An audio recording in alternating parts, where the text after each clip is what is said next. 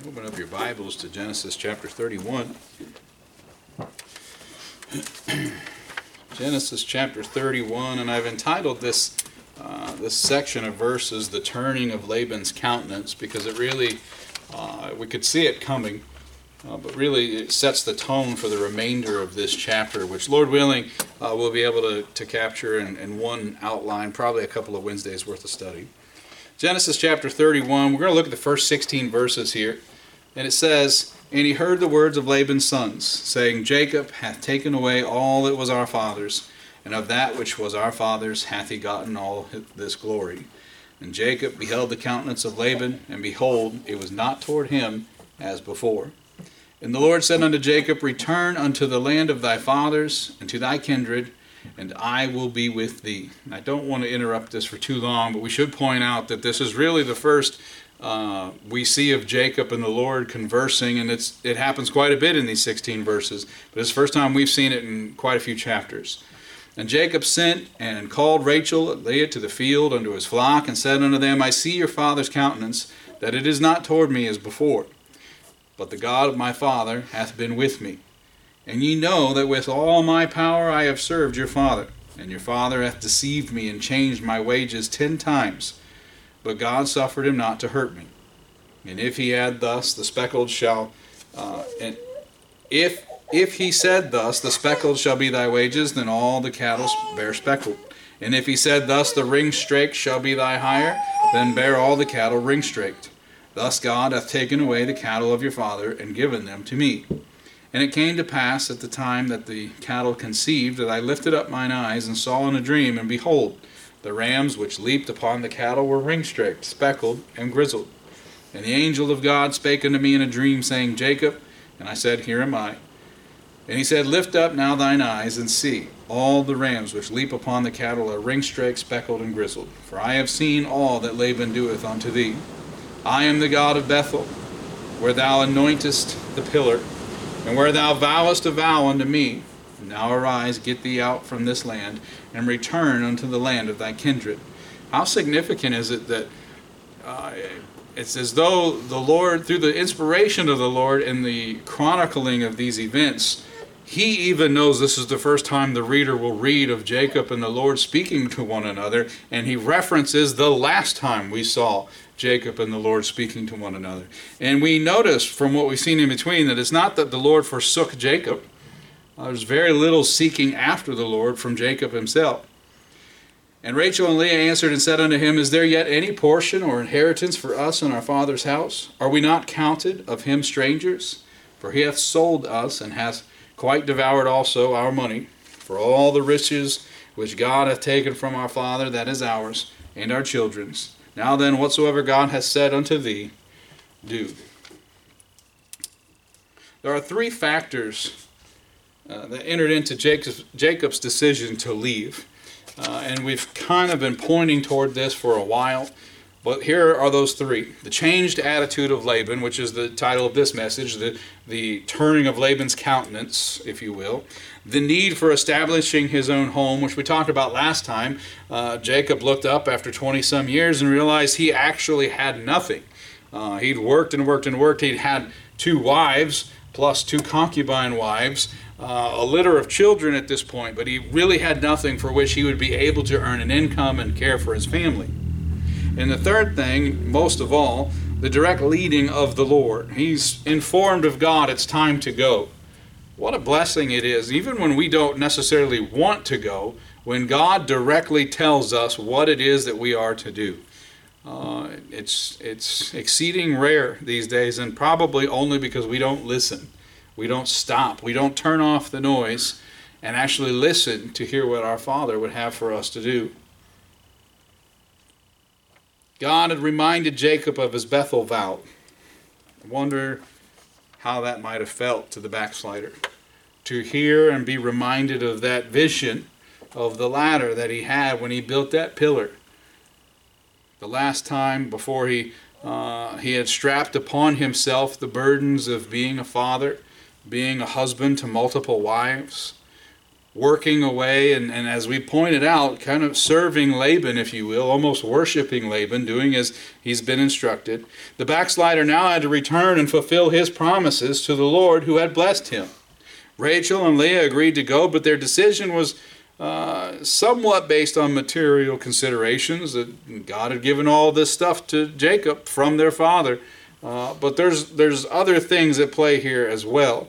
It is encouraging, though, to hear a wife say to her husband, "Whatsoever God has said unto thee, do."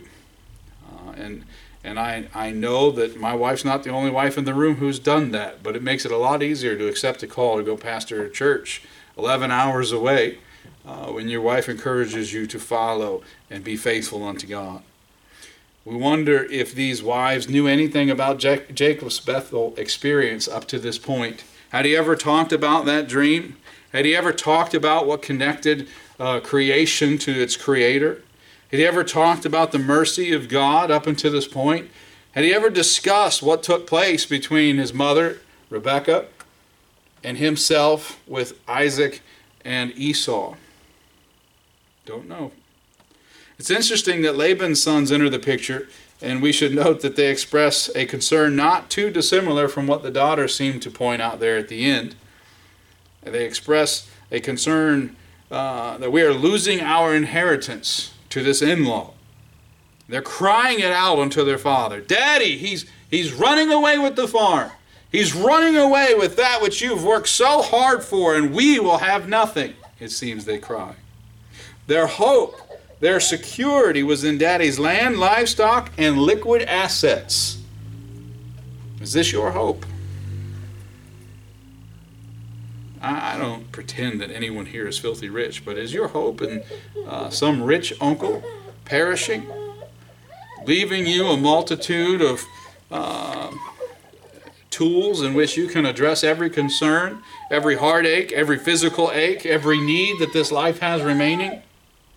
As you consider what is at play here in this household, we must note that God is very much and has always been very much in control, and He is blessing His servant as He sees fit. He permitted Jacob to go down this path. He permitted Jacob to spend 20-some years working for Laban, working for these wives.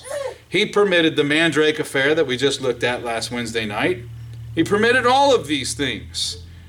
Was he honored by it? No. Was it a type of worship? Well, no. As we know, not everything, just because we want to call it worship, actually is worship. So no, we don't recognize worship in these 20-some years. What hope could the Labansons have here? What hope did they have? Their whole lives they were waiting for Daddy's assets to fall to them. And it seems here that those things are leaving with Jacob. I don't know how a lost person could find comfort in what we read in this text. I mean, could you imagine Laban saying, "Look, boys, it's okay. You're not going to have any of my stuff because God gave it to Jacob." I don't know how a lost person would find consolation in that, especially a God they don't believe in. But they're not getting the windfall. So how would they find comfort in these words? If you're here and lost, understand the eternity of riches, eternal security that lies ahead. It's going to fall to those who have inherited it. It is not going to fall to everyone. If you've never repented a day in your life, you better cry out to Laban, because you have nothing waiting for you except eternal punishment. Well, those are harsh words, preacher. WTVA, get out of my sermon. Those are harsh words, preacher. This could be the end of the line. This could be the last sermon you ever hear on repentance. If you've never done it, you're not saved. Because God breaks the heart of His elect and causes for them to repent and yearn to grow closer to Him. And your puffed upness, your pride will have no place at His throne. Without God, this could have continued on and on and on to the end of a generation. They would have nothing but empty barns. Even Jacob could have departed empty-handed. Listen to what he says in verse 42 of this chapter, which we'll get to, Lord willing, in a couple Wednesdays. "Except the God of my father, the God of Abraham, and the fear of Isaac had been with me, surely thou hadst sent me away now empty. God hath seen my affliction and the labor of my hands, and rebuked thee yesterday night. Genesis 31:42. So Jacob says, I was cared for not by the hand of Laban. I was cared for not because I earned it. I was cared for by the mercy of God. Except God. It's pretty similar to but Jesus that we see in the New Testament. Every time there's something coming our way we didn't earn.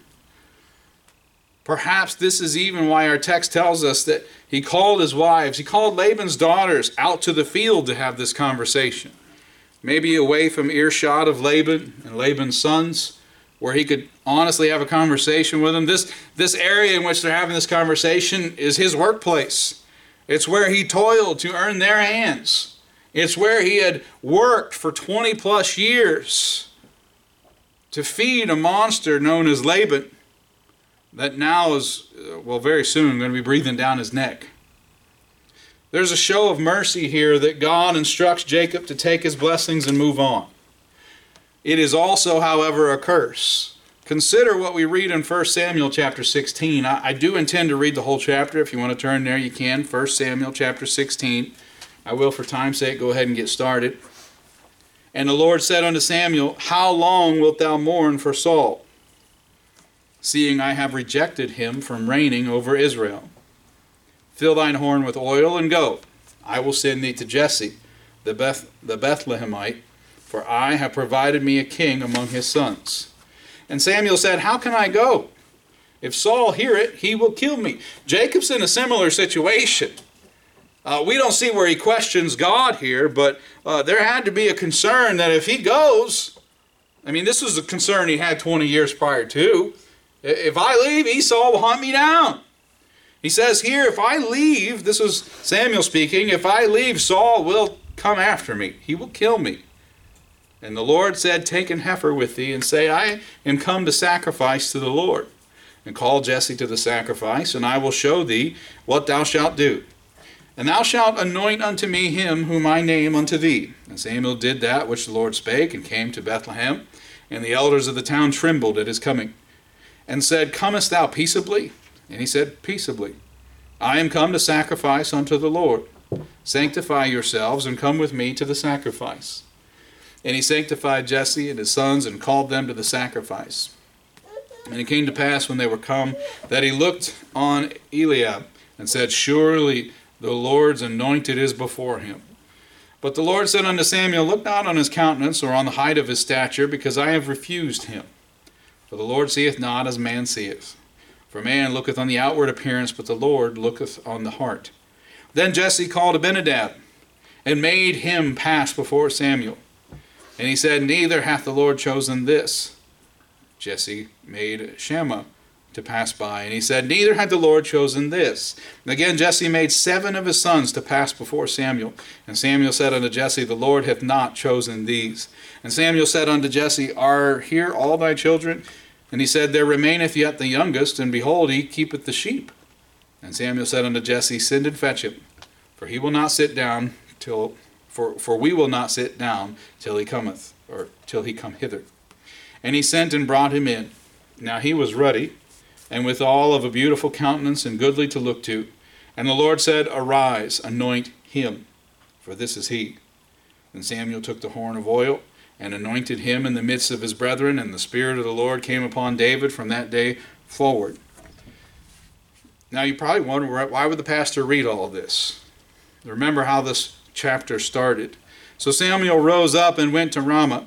And the Spirit of the Lord departed from Saul, and an evil spirit from the Lord troubled him.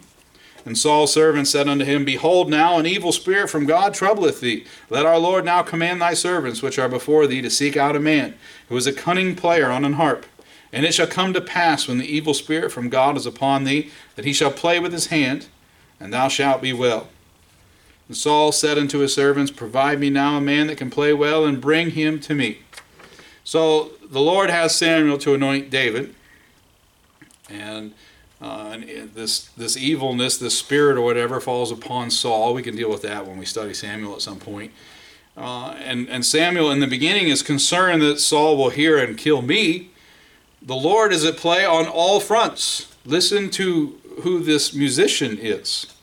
Then answered one of the servants and said, Behold, I have seen a son of Jesse the Bethlehemite, that is cunning in playing, and a mighty valiant man, and a man of war, and prudent in matters, and a comely person, and the Lord is with him. Boy, Saul should have just known right away, this is going to be trouble. Wherefore Saul sent messengers unto Jesse and said, Send me David thy son, which is with the sheep. And Jesse took an ass laden with bread, and a bottle of wine, and a kid, and sent them by David his son unto Saul. And David came to Saul and stood before him, and he loved him greatly, and he became his armor-bearer. And Saul sent to Jesse, saying, Let David, I pray thee, stand before me, for he hath found favor in my sight. And it came to pass, when the evil spirit from God was upon Saul, that David took an harp and played with his hand. So Saul was refreshed and was well, and the evil spirit departed from him. If you mark your margins before you leave that section of text, we might want to mark in particular here, Saul sent to Jesse, saying, Let David, I pray for thee, for he found favor in my sight. It is not nearly as important that David found favor in Saul's sight than that David found favor in God's sight. God arranged all these things. And it's just like what we see with Jacob currently. God arranged all these things. Oh, preacher, the torment from Laban, he permitted it. And it turned out for good for Jacob, did it not? Jacob's leaving fat, baby. He's got cattle. He's got goods. We're going to read later where he's got servants. He's likely got camels, because I believe we're going to read that Rachel's sitting on one in a little bit. They're doing just fine. Could God have done it any other way? He could have, but Jacob didn't wait on the Lord. Jacob didn't seek after the Lord. God's will was still done. Another interesting subject to consider from this text is how God retrieves his prodigal. God spoke to him. This is a man that had not, to our knowledge, and again, we believe Jacob might be the writer for this portion of Genesis. This is a man who never once confesses in his own writing to seek after the Lord after that vision. So how does God retrieve his prodigal? How often do we in the flesh say, this one's so backslidden, this one's so far gone, this one there's no hope for, maybe this lost person, there's no way God could reach him. How could God possibly reach him? God speaks. And that's how he reaches them. And then we immediately jump to, that's too easy. How did he save you? Did you not hear the gospel preached? Do you think God didn't have a hand in arranging that for you? God speaks, and the Lord said unto Jacob, Return unto the land of thy fathers and to thy kindred, and I will be with thee. I bet the first word coming out of the sky, or however that would have worked, scared Jacob to death. But he knew who it was. We don't soon forget who our Father is. This results in a reintroduction of God to Jacob's conversation. Listen to how Jacob speaks going forward. And Jacob sent and called Rachel and Leah to the field unto his flock, and said unto them, I see your father's countenance, that it is not toward me as before. Remember how he has spoken the last few chapters. And he says, But the God of my father has been with me. And by the way, this is like a nickname now. The God of my father. This is how Jacob refers to him now. Before he says, Am I the Lord? To Rachel, his beloved wife. Before he allows Laban to slander the name of God and speaking of him in a way in which he was made prosperous by him. And he says, And ye know that with all my power I have served your father. And your father hath deceived me and changed my wages 10 times. But listen again, but God suffered him not to hurt me. Suddenly Jacob speaking with reverence. Suddenly Jacob is giving thanks to God. How'd this happen? The Lord spoke unto him. Here we see Jacob is also now able to acknowledge God's involvement in his affairs. See it again as we continue.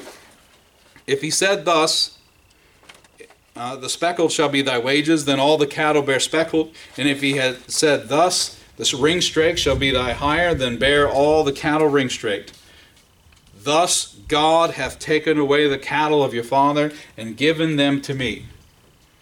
Now, I don't know how honest the other men in the room will be, but I mean, if I worked for 20 years and I've got 4 wives to impress, my flesh is probably going to say, I did this. I mean, let's be honest, guys. 4 wives. I'm sure you want to impress Bree, but I mean, imagine 3 more Brees. He's giving all the credit to God. All the glory to God.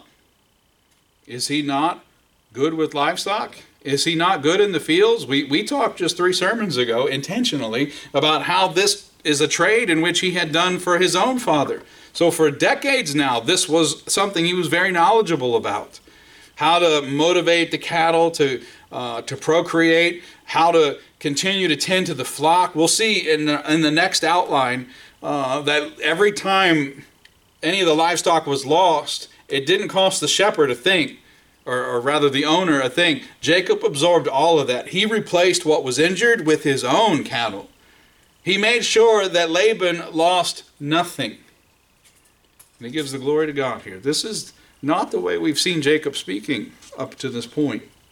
Also from this text, we see that God required the return of his child. I am the God of Bethel, where thou anointest the pillar, and where thou vowest a vow unto me. Now arise, get thee out from this land, and return to the land of thy kindred. This almost reads like that just happened. But it was 20 plus years ago. Just how far does a slider have to go back before they're unreachable by God the Father? You're not going to slide far enough if you're his. He will retrieve you. It's as though it just happened when we read these words. These pillars have been dry from that anointing liquid for years, and yet freshly poured in the mind of God. Be warned, backslider, if you are truly his, you will not be permitted to drift forever. Jesus himself said in Luke 12:48, for unto whomsoever much is given, of him shall be much required. Let's circle back and consider Rachel and Leah here in their comments at the end of the text. They say, and Rachel and Leah answered and said unto him, is there yet any portion or inheritance for us in our father's house? Are we not counted of him strangers? For he hath sold us, and hath quite devoured also our money.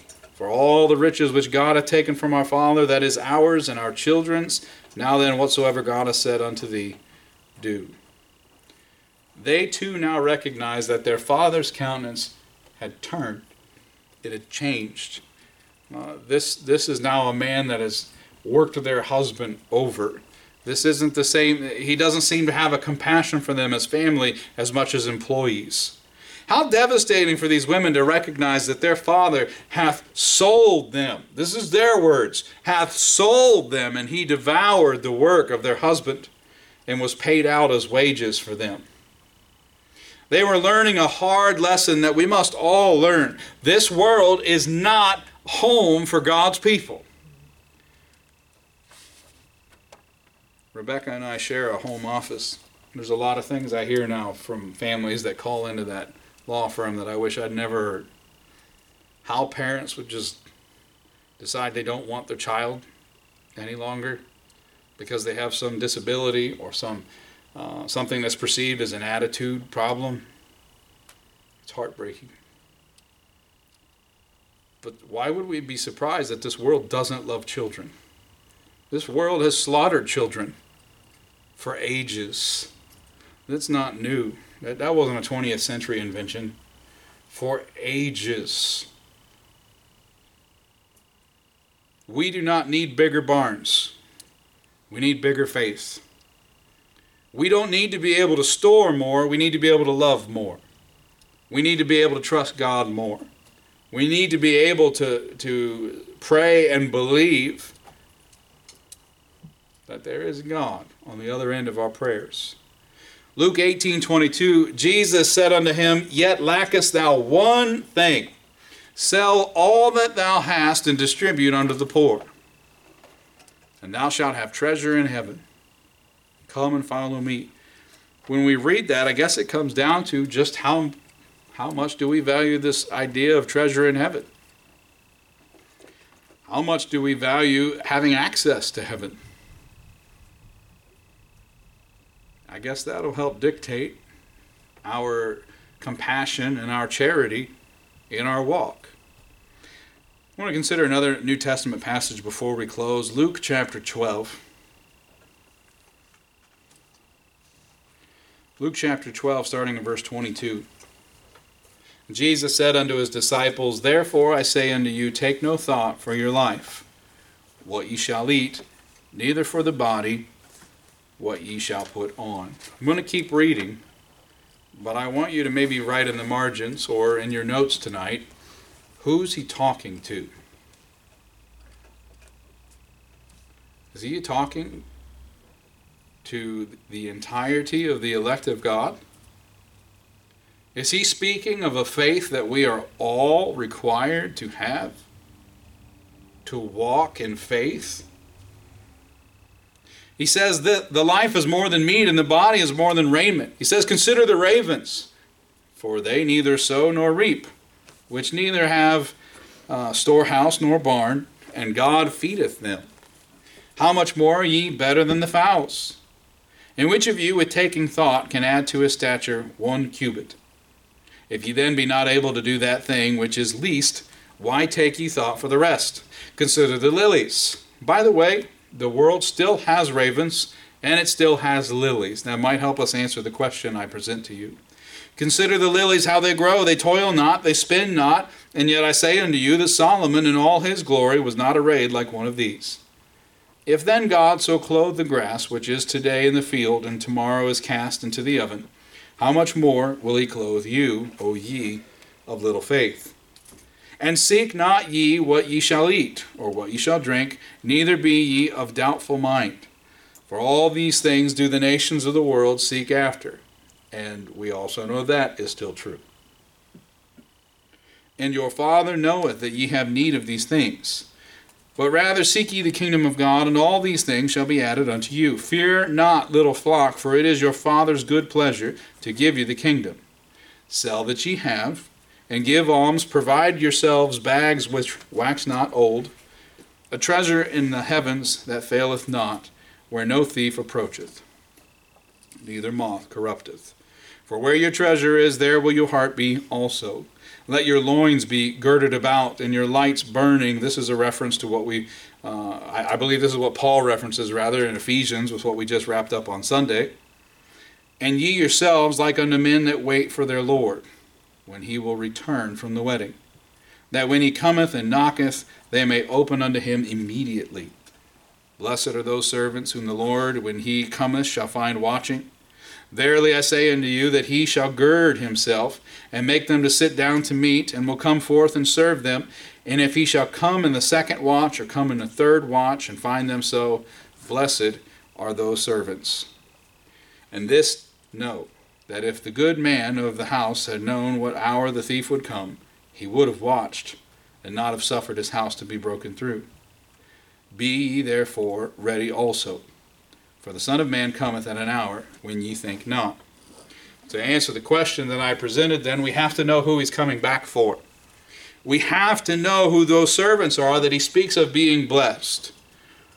We have to know exactly who he's calling for to be ever watching and ever ready for his return. And if it's you, then you are the one he's saying, take no thought for your life. What you shall eat, what you'll put on the body, because your Father in heaven careth for you. Now, I've found at 42 years old that the majority of the things I say I can't do is because I don't want to do them. And a lot of that is wrapped up in the fact that I don't believe it can happen, because I'm so wrapped up in a laundry list of other priorities I have made for myself. I can't possibly go do this thing, because then how will I make money for the groceries, money for gas in the gas tank, and so on and so on and so on. And I imagine I'm not a mutant, to reference your point earlier, that I'm probably like most human beings. We have so many things that we're so concerned about, like the storm and the rain that's happening now, but if I get back to Guntown before 8 o'clock, what will I do if a tornado's heading the same direction? I'm not going to stop it. And if indeed it floods, like the flood watch we have now until Friday, will Miss Sharon go out and put her arms up and stop the waters? No. But our Father in heaven knows it's coming. He sent it. And He's described here as one who careth greatly for us. I think at times our faith has been put in bags with holes in it. And it leaks out. And we find ourselves scrambling. What are we going to do? What are we going to do? What are we going to do if Asbury has a revival? What are we going to do with the Catholic roots that seem to be tied to that revival? Does God not know of such things? Pray for real revival. You've been given access to the throne. Beseech the Lord that He might grant a real revival. Because now there's an abundance of people that have likely been lied to, but they're looking for the Lord. And we have been given a gift of faith in which we are going to be able to wait for Him.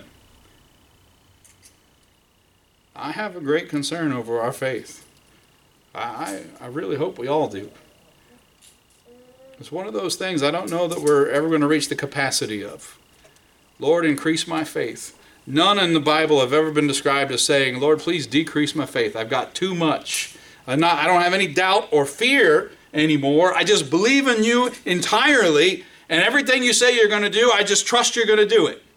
Moses might have been one of the ones who was closest to that, but we never ever read of him saying, oh Lord, just decrease my faith. He smote the rock twice. He's an imperfect vessel like you and I. Lord, increase our faith. There's a great peace for the believer to know that though we may have a walk similar to Lazarus, we will one day enjoy the wealth of our great King, for whom we are the child. It's a great blessing to read of Jacob's wives faithfully following him. Listen to the end of that again. Whatsoever God hath said unto thee, do. God is truly the only one who can bring about such peace in the home. And maybe that's why we don't see a whole lot of peace in homes today. Ladies, if you want to be a good wife unto your husband, when you get home tonight, you tell him whatever God has set for you to do, do it. If God would have for you to teach, teach. If God would have for you to tithe more, do it. We'll trust Him because you trust your husband and you trust that the Lord knit you together and you trust that He knows what is best for you. Husbands, if you want to be good husbands, and there's probably songs written about this, listen to your wife if that's what she goes home and tells you tonight. Listen to your wife. Be faithful unto God. He's in control of all things.